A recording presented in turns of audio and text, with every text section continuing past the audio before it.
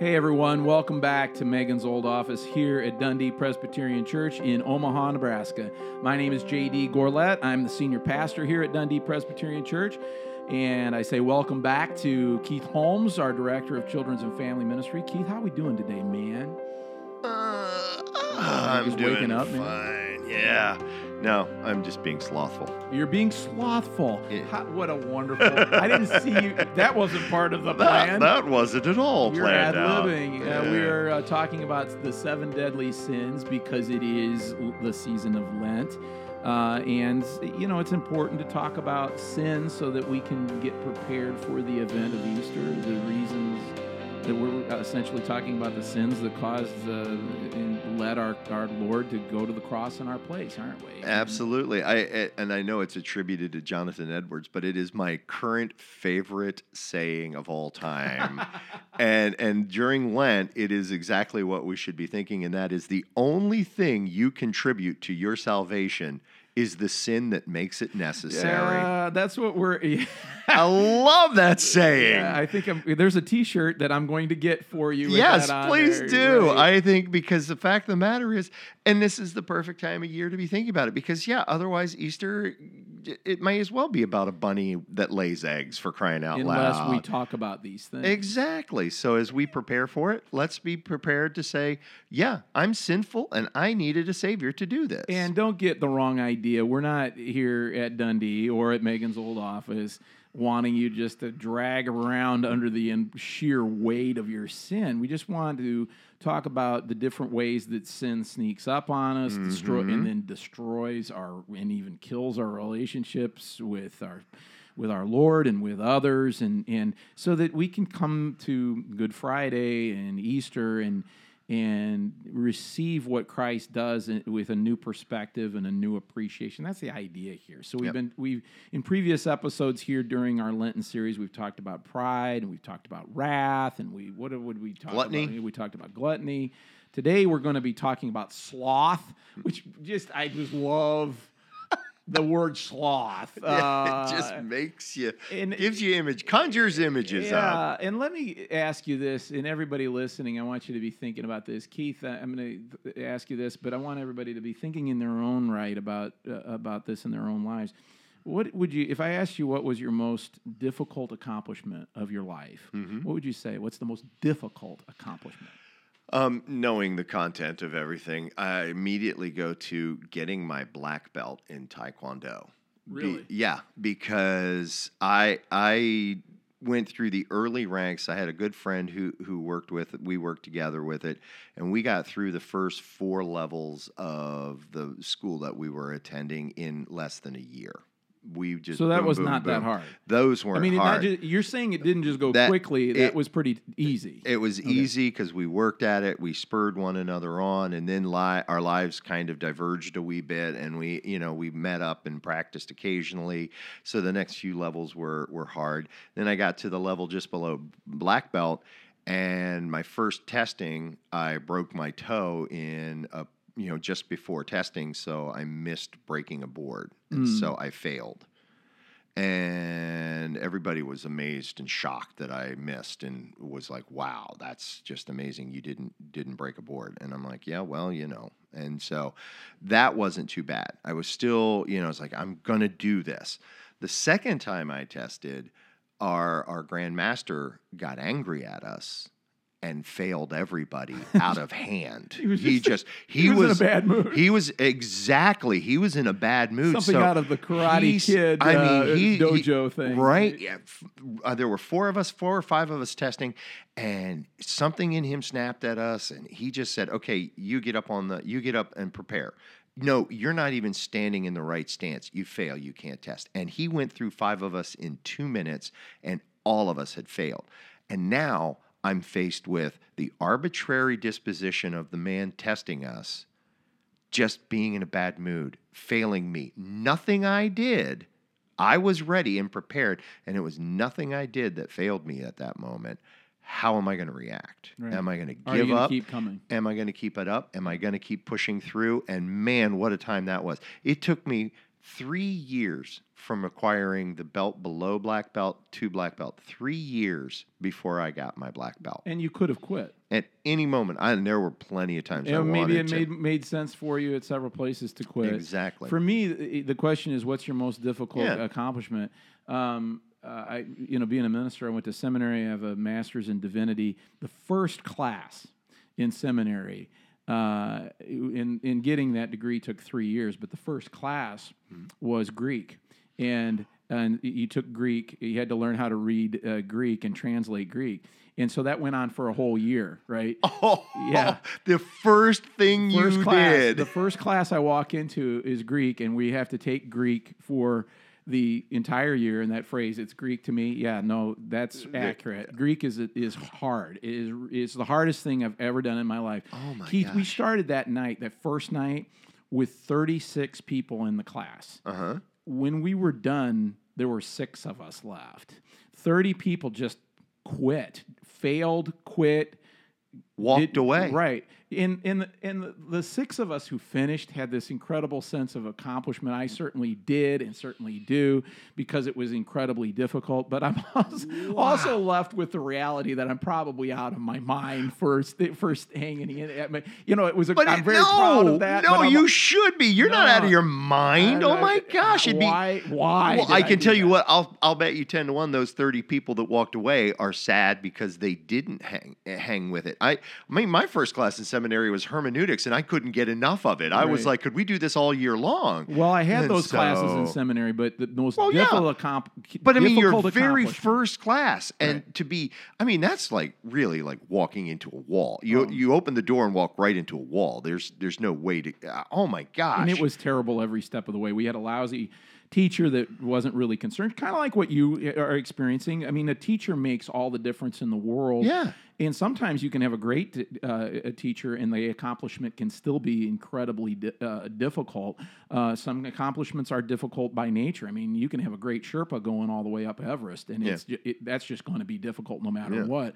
But if you're going to make that accomplishment, there can't be any sloth in you at all. Right. I mean, that's what we're talking about. So what is the definition of sloth? Because, most of us think, oh, I'm just laying on the couch being slothful. Exactly. I think that there's a misconception with the word sloth. To me, you're right. It conjures up images of wasting time on the couch and running the remote, being lazy. It's not the same thing. A definition of sloth would be just to be careless, carelessness, to neglect something or to neglect someone. To be slothful means to have spiritual and emotional indifference, to be apathetic. In other words, to just simply flat out not care. To be slothly, if that's a word, to have sloth. It is now. It is now. Is to fail to utilize everything that God's given to you. When you and I had those opportunities to learn Greek and to get our black belt, we had an opportunity. Did we fully utilize it? Yeah. Did it take us a while? Were there times when we could have quit?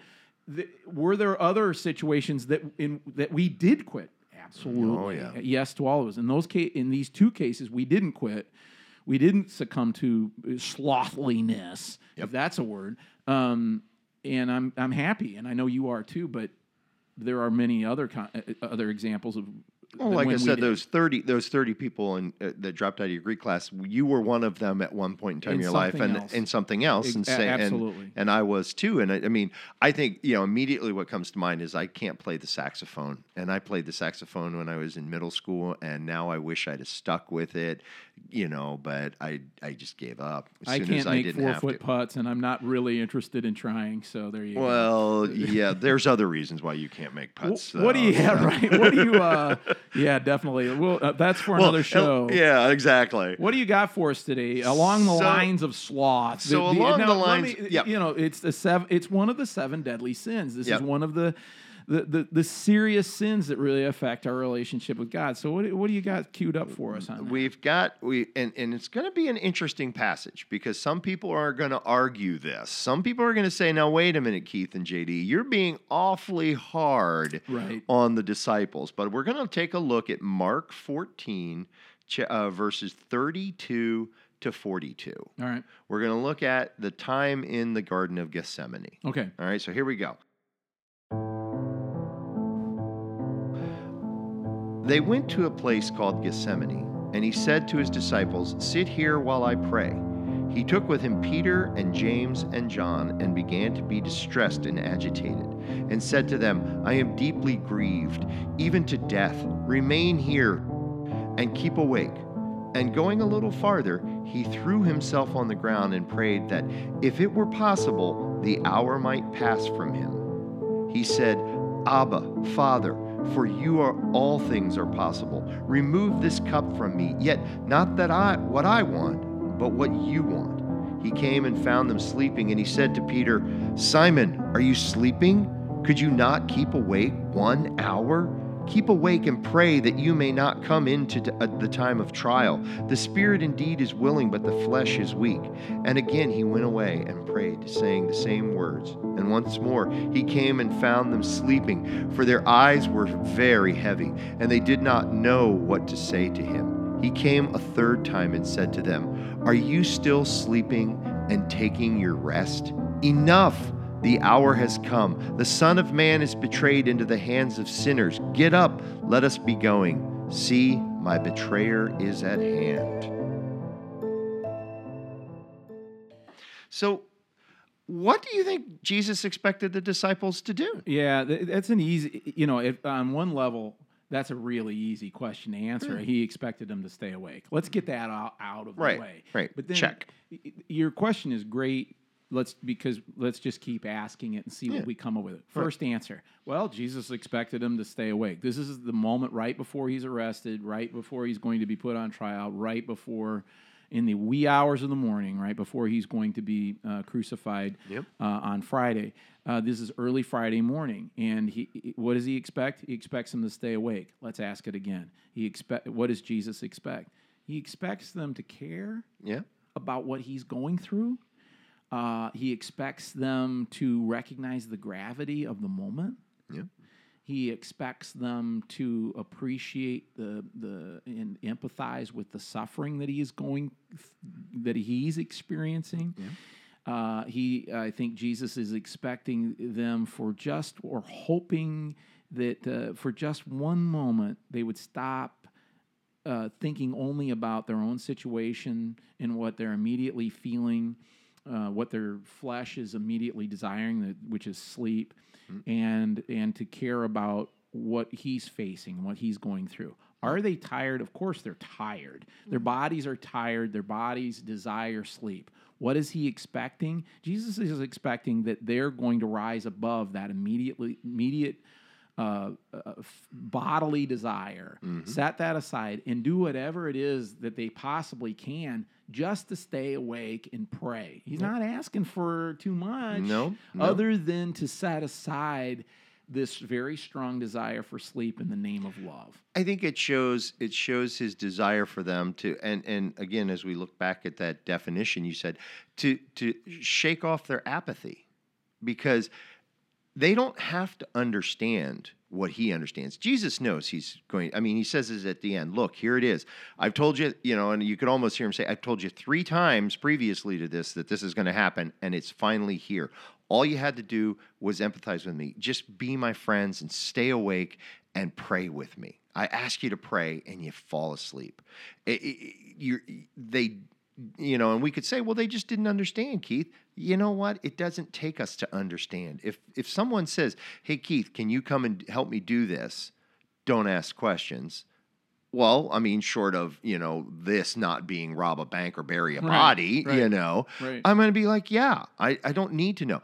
You do it at times of prayer here at Dundee Presbyterian Church. We ask for, ask congregants and members, what are some of the names of people and situations that we need to be praying for? But you don't have to tell the story. Right.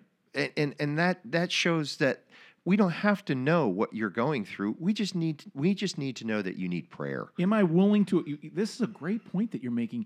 Am I willing to obey God without knowing everything that's going on? Am I willing to do what Jesus wants just simply because it's Jesus and because Jesus is my friend? Right. Are we willing to do that for anybody? Yeah. And perhaps we're not. Shame on us. Just stay awake and pray. Do we need to know the reason why? No, we need to just simply be devoted and focused in on the task. On our Not to say- friendship and on the love that we have for one another. I'm not saying that we're just called to be unthinking automatron Right. morons here. Right.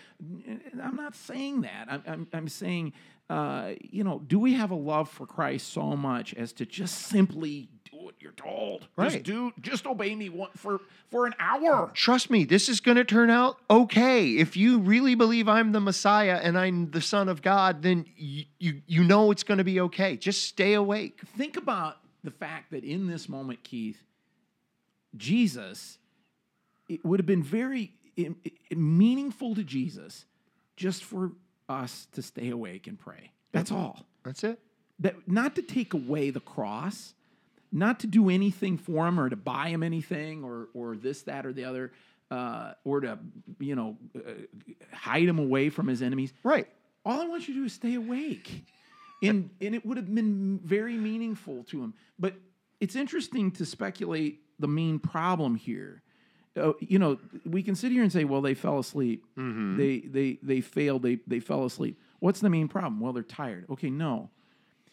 I don't think that's I'm enough. sorry. I've been tired and I've done things I wanted to do and work and pushed through. Absolutely. I once took a dose of NyQuil, and all my friends, this was back in college, took a dose of NyQuil.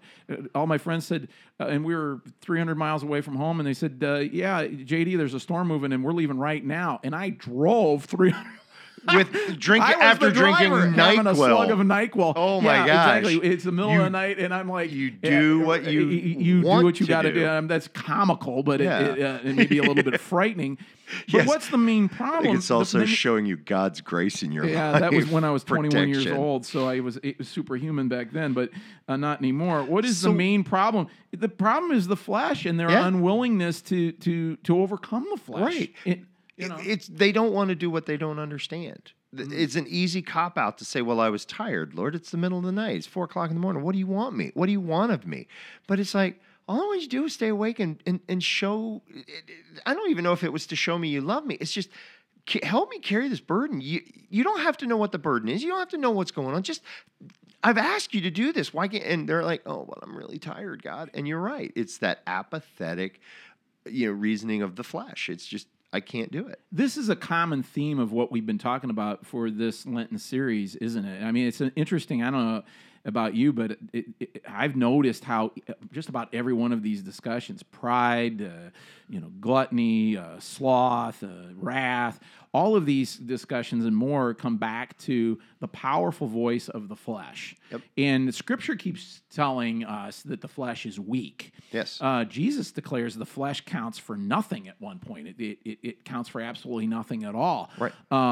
In the book of John, he says this, and the flesh is weak. And Paul, the apostle, makes a discussion, a thorough discussion of the power, the weakness of the flesh, the limits of the flesh in the book of Romans. Mm-hmm.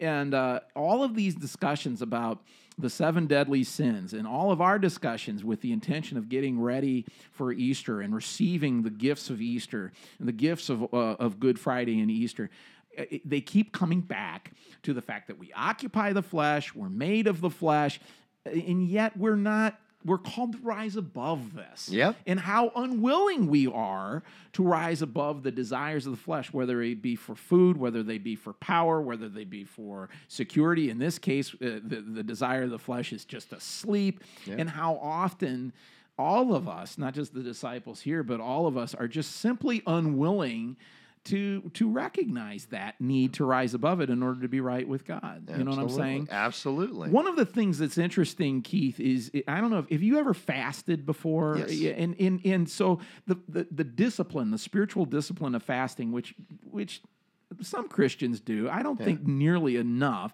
do we take time to fast, but that's a self-inflicted moment or time, a period of time where we go without food to get, I think, in touch with that power of the flesh, right? And to be reminded of the fact that we are more than just our appetites and our immediate desires, right? And that's really what's at play here in this story. Absolutely. I mean, I have often said, and maybe I was too young in my walk with Christ at the time that I started fasting because, I just thought about food.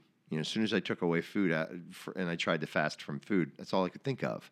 And it's like, well, no, you're not supposed to think of that. So I completely understand and identify with the disciples in this story, right? All I want to do is sleep.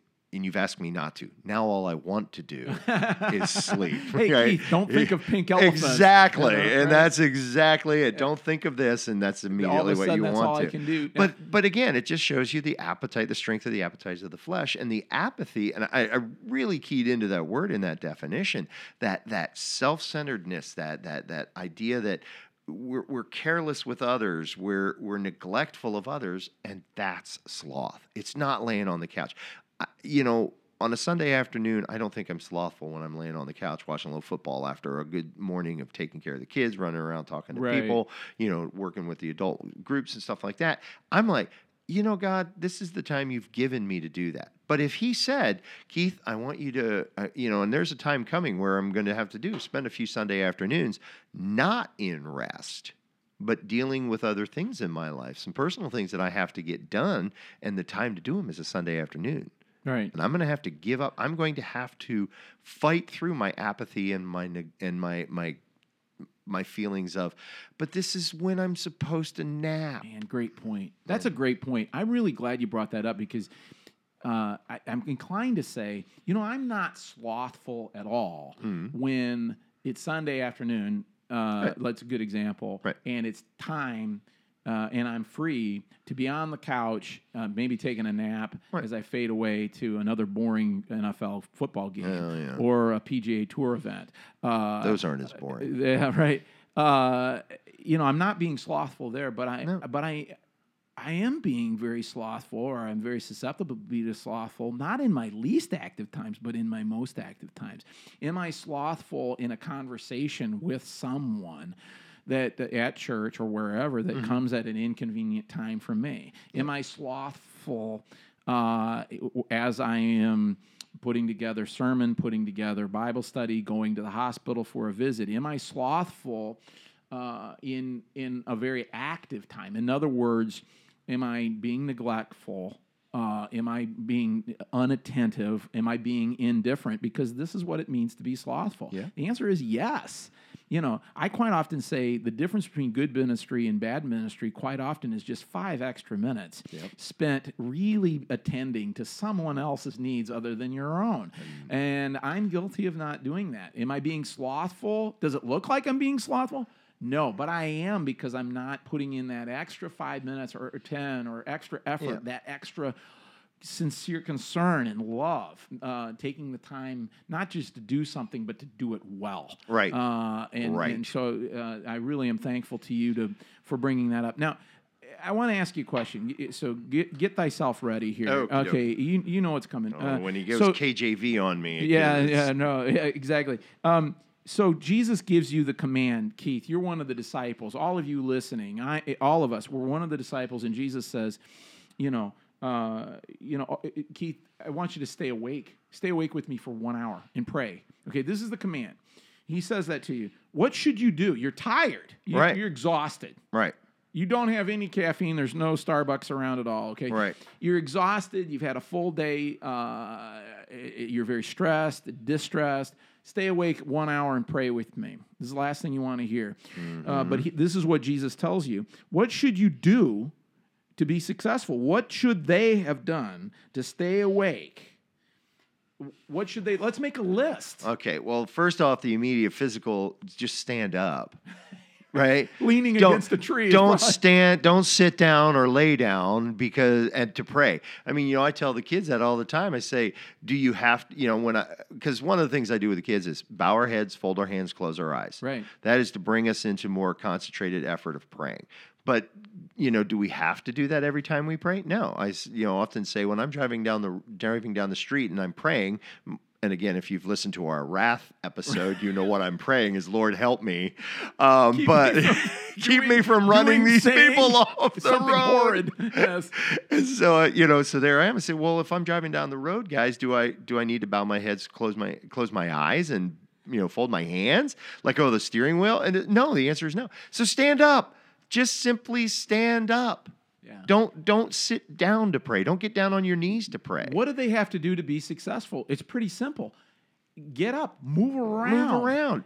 But more than that, more deeply than Now, that. here we go. Let's get deeper. Right. Take it seriously. Well, and stop thinking about yourself. Again, when I talked about when I went fasting, all I did was start thinking about food. When I'm told to stay awake, don't think about sleep then. Right. You can do it. Right. Maybe not on your own. Maybe you need to, the first thing you need to say is, God, help. But they don't, and we don't, because we don't recognize the gravity and the importance of the situation. Exactly. Because it doesn't have to do with us. Right. It's It not has my to do with- problem. This in so many ways, Keith, this is one of the most personal moments in Scripture. Stay awake and pray with me. This is Jesus, God in the flesh, Yep. God incarnate, saying, stay awake and pray for me. Pray for me, pray with me. Yep.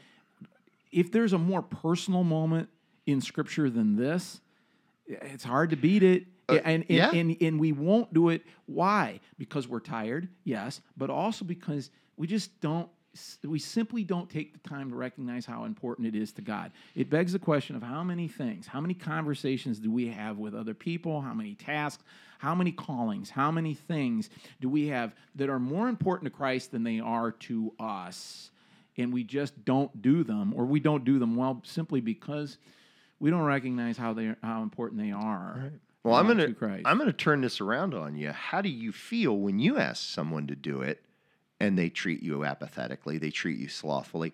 And then really to the meat and potatoes of it, how did Jesus feel when these guys, when he asked stay awake and he finds them sleeping? Yeah, and I know the answer to that question, don't I? And so do you, Yeah. because we've experienced that, right? Exactly it's a right. great question. I mean, how does Jesus feel when he comes back? That is an essential question, because this is a very deeply personal moment, and they choose they choose sloth. They choose to satisfy their appetites. How do they feel? Well, we know the answer to that because we've experienced that. You've asked me, I've asked you. As friends, we've had people in our lives. Stay awake, be with me, Right. or maybe we haven't. Maybe we expected them to read our minds, or just to recognize the look on our face that we need ministry here, we need support here, and they haven't come through. It is a feeling of complete aloneness, I would think, for Jesus.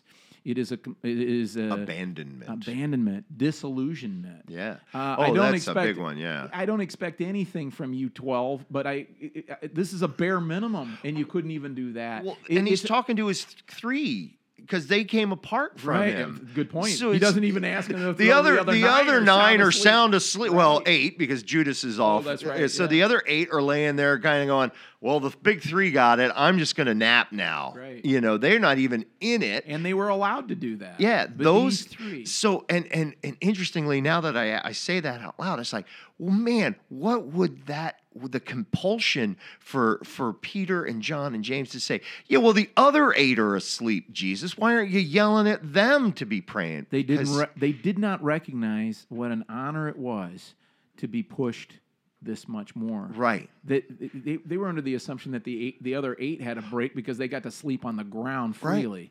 Right. And we do the same thing. Yeah. God wants us to do this much more, and we receive it as if it's some kind of a burden or inconvenience. And I'm not even listening because this epiphany again, what came up to mind.